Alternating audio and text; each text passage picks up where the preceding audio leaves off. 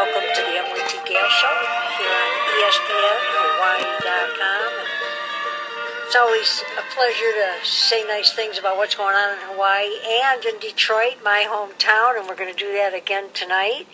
And I really, quick mahalo to so many people that have been supportive over the last year. I have enjoyed the number of people that have reached out from my past and all the new people in my life, and just have a lot of extreme feelings of gratitude over the last few weeks. Well, I try to all the time, but for some reason I've particularly had it over the last couple of weeks.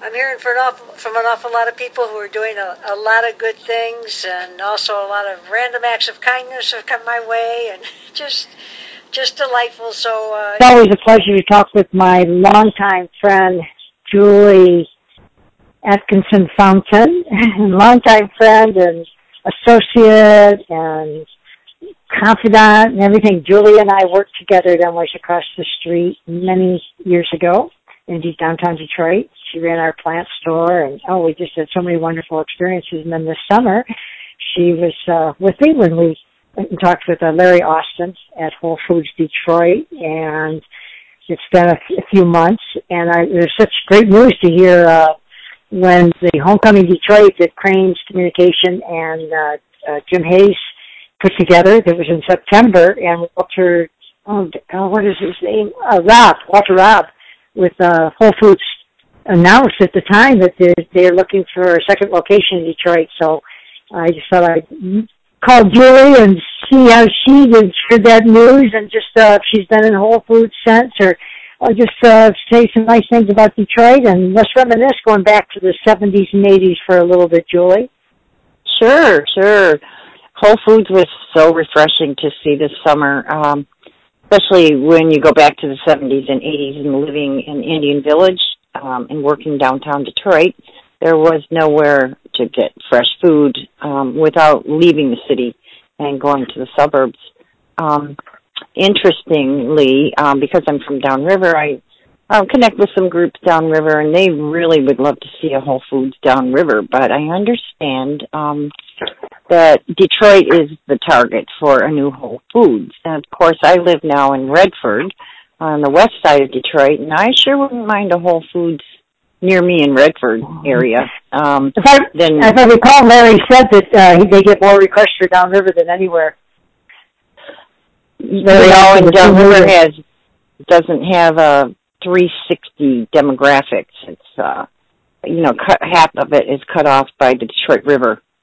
Right. It's possible that and the economic level of the population sure would be nice, though. People would come from Monroe, Toledo, to go to a Whole Foods downriver. But we'll see what happens. See what happens. Good things going on in the city. Everybody I know anxiously awaiting the sunshine to come out a little more. And but Pure Michigan, boy, a lot of nice reports of skiing and a lot of good things to do in the winter time too. I love that. When I was in Arizona, for example, in the summertime, I saw commercials for Pure Michigan. It's a great destination, absolutely, any time of the year, and absolutely if you like to ski. There's plenty going on here. Here in Redford, people are riding up and down my street today with snowmobiles and four-wheel drive recreational vehicles. And they're getting them out today, and they're having a great time doing spins and wheelies, and much fun. So that's part of Detroit. Detroit is all of the surrounding areas. It's everywhere. I mean, if you get Detroit in your heart, you're a Detroiter. It's all about Detroit. It's funny when people are traveling, they'll say they're from Detroit, And I find that more and more when I see people here in Hawaii that are visiting from Michigan. And just a lot of nice things happening in the city. The sports teams are great. Everybody, the Pistons are doing well, the Red Wings are doing well, or improving, and they're better than it was thought to be. And just a wonderful sports town, a fun town. A lot of things going on. Many, many things going on. I just booked 2 shelters at Belle Isle for our family reunion this summer. I wouldn't have done that 5 years ago. The city wasn't taking excellent care of the island, but now it's state-owned and or operated, rented, and we're going to have a great time there. It's coming back. I guess one of Detroit's nicknames is the comeback city, and it's had many of them over time because it's always affected, because it's industrial, it's always affected by the ebbs and flows of the economy. And when we were doing what we were doing in the 70s and the 80s, it was the same thing. People would say, it's dead, it's not going to happen. People would move to the Renaissance Center and emptied out the financial district, and everything takes it's a constant cycle. The key is to have those cycles last longer, I think. Right. And what was it you were just saying about, what did you just say that made me think? Can't remember, but... Belle Isle? Yeah, Belle Isle. So talking about to the listeners, Belle Isle, designed by Frederick Olmsted, and who did Central Park. And urban parks were really important at the time, and they're still important. They're very important. And I've been given the kind of the progress report, because here in Hawaii, the question is who should take care of the parks, the state or the county. We are the county, and our island is separate from where the state has the seat of government. And the restrooms aren't kept up as well, and so the county's taken over a few of the parks. And same thing that's happened in Belle Isle. Who can afford to take a better care of it? So I saw yesterday that they're setting up the passport registration. You buy. I think it's $11 for the season if you live in Michigan, I believe it is. That's correct. For visitors, $31, and then you have access to the park. I love it. Belle Isle. We grew up going over there, and so much activity. So great to hear you say that. I know it's busy anyway, but it's even busier. So many pictures on Facebook of people riding their bikes over to the Scott Fountain, and now this time of year taking pictures over there with the snow and the skyline of Detroit or Canada. Yeah. So, and the triathlon, I think it's a half marathon triathlon that my nephews participate in, happening this summer there on Belle Isle. The Grand Prix. He did it last year on Belle Isle, right? That event has been on Belle Isle. It's a pretty popular one for a couple of years now. And where does he come from when he comes to Detroit to do that event? Seattle. Really? He's a doctor, right? And he's an Air Force doctor. Right now, he might be in Hawaii doing in-flight surgery. For emergencies, is his training. And he was flying from Hawaii to Georgia to Okinawa with patients on board, and he and his crew were doing triage and surgeries. Oh, interesting. Amazing. I know that we've talked a little bit about maybe him someday being here to do the Ironman, so that's kind of fun, and you've probably seen on TV the Ironman, of course, here on the beautiful Big Island of Hawaii. That's how I got to Hawaii. Herb and I came over and did the Ironman. We did 2 of them in '82. They had 2 of them that year, February, and then the next one in October, and that's when they started making the Ironman every October under the full moon and coming off the summer season, so people were able to train. Wintertime people like ourselves in the Midwest could train. Right. So that's how Herb and I got over here to Hawaii after some challenges in Detroit. Everybody always says we up and left Detroit and moved to Hawaii, but we didn't. We lost our lease.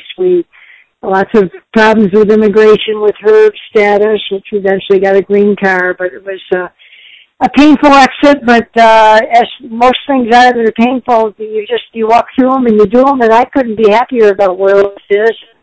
It's always a lot of work, but it's just wonderful to reflect back on and be in touch and connect the dots and the history. And Julie, you and I pairing up, and all kinds of people that worked at Emily's, all of us being in touch with each other and others.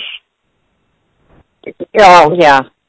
It's amazing because it's the Detroit metro area, people come from so many communities that are connected to Detroit, but, it's 15, 20 minutes to get from one of the suburbs downtown Detroit. Ann Arbor is only half an hour away, 35 minutes. So, it's all connected, and it's wonderful. So we were just looking up a word that is part of your heritage, and you and I drove down, and who else was with us? I can't remember. We drove down to Virginia to one of the Howers where you had friends or relatives, and from that down there in that area, and a lot of people came from the South to Detroit to work in the auto industry. They did. My people did that. That's what I wondered. Huh. They absolutely did that. My grandmother was the first to come up, and she worked at Willow Run making bombers. Oh. Yeah.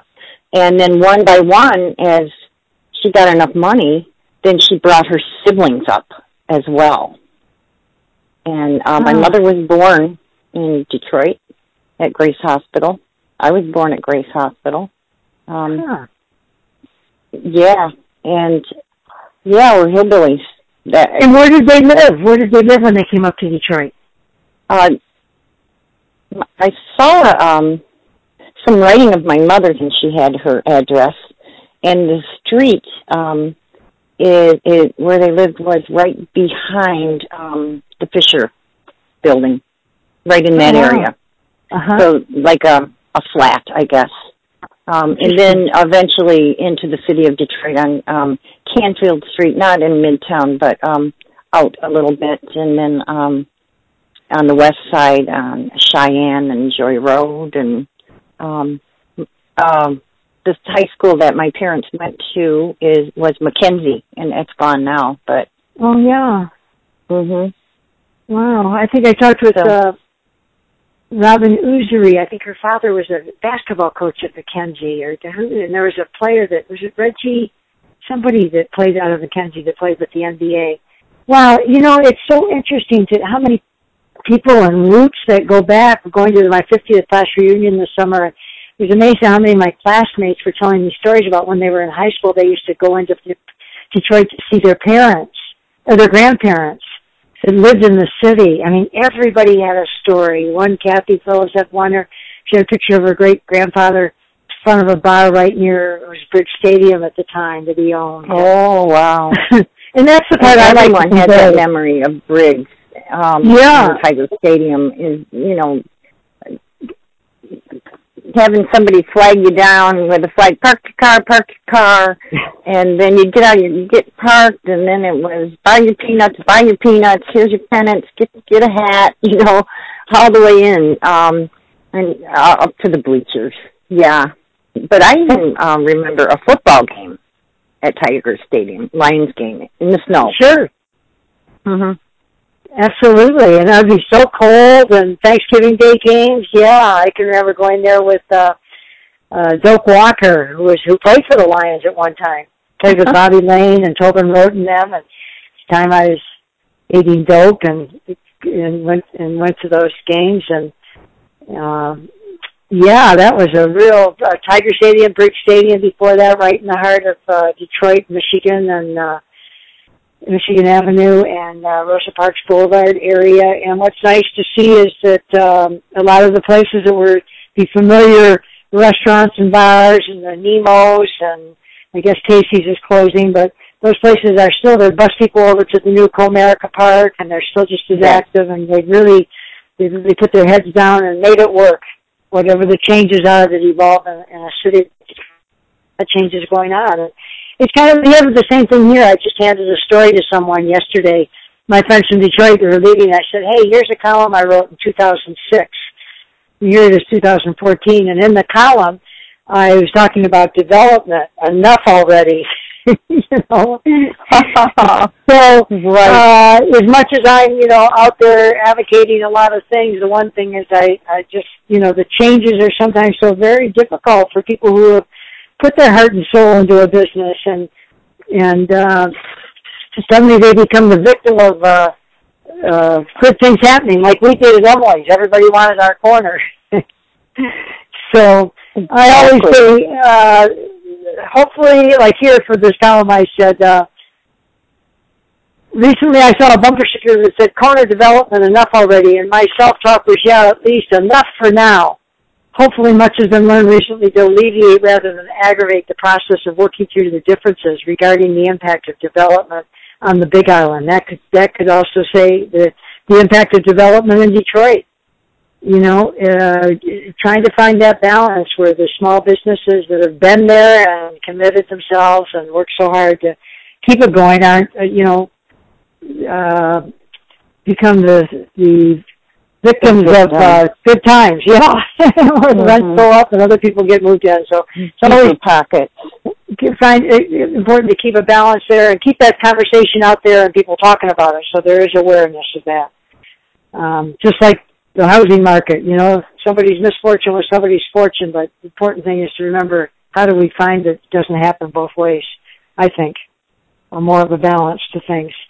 So Julie Atkinson Fountain, who worked at Emily's across the street with me, ran our plant store. It was incredible what she did, and we would take a truck and go over to Canada every week and haul the plants back. That was back in the 70s when people were just getting into house plants or for that era, and office plants. And wow, Julie, you remember the flower pots? I was listening to an interview with John King recently from John King Books. He was talking about how he had a big sign up on their building saying, voted number 2 bookstore in the country, and the city was telling them they had to take it down because it was illegal. And I was reminded of when we had those flower pots out in front, they kept telling us that they weren't to code, but there wasn't a code that told us what we could do, so we just kept those flower pots out, and sometimes you have to do those things.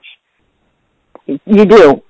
And the benches, well, we just put them in every night, so. Yeah. We found a way, and it was a lot of fun. It still is a lot of fun, and to be continued. So thanks, Julie. Great to talk with you. Love you, Emily. Love the show.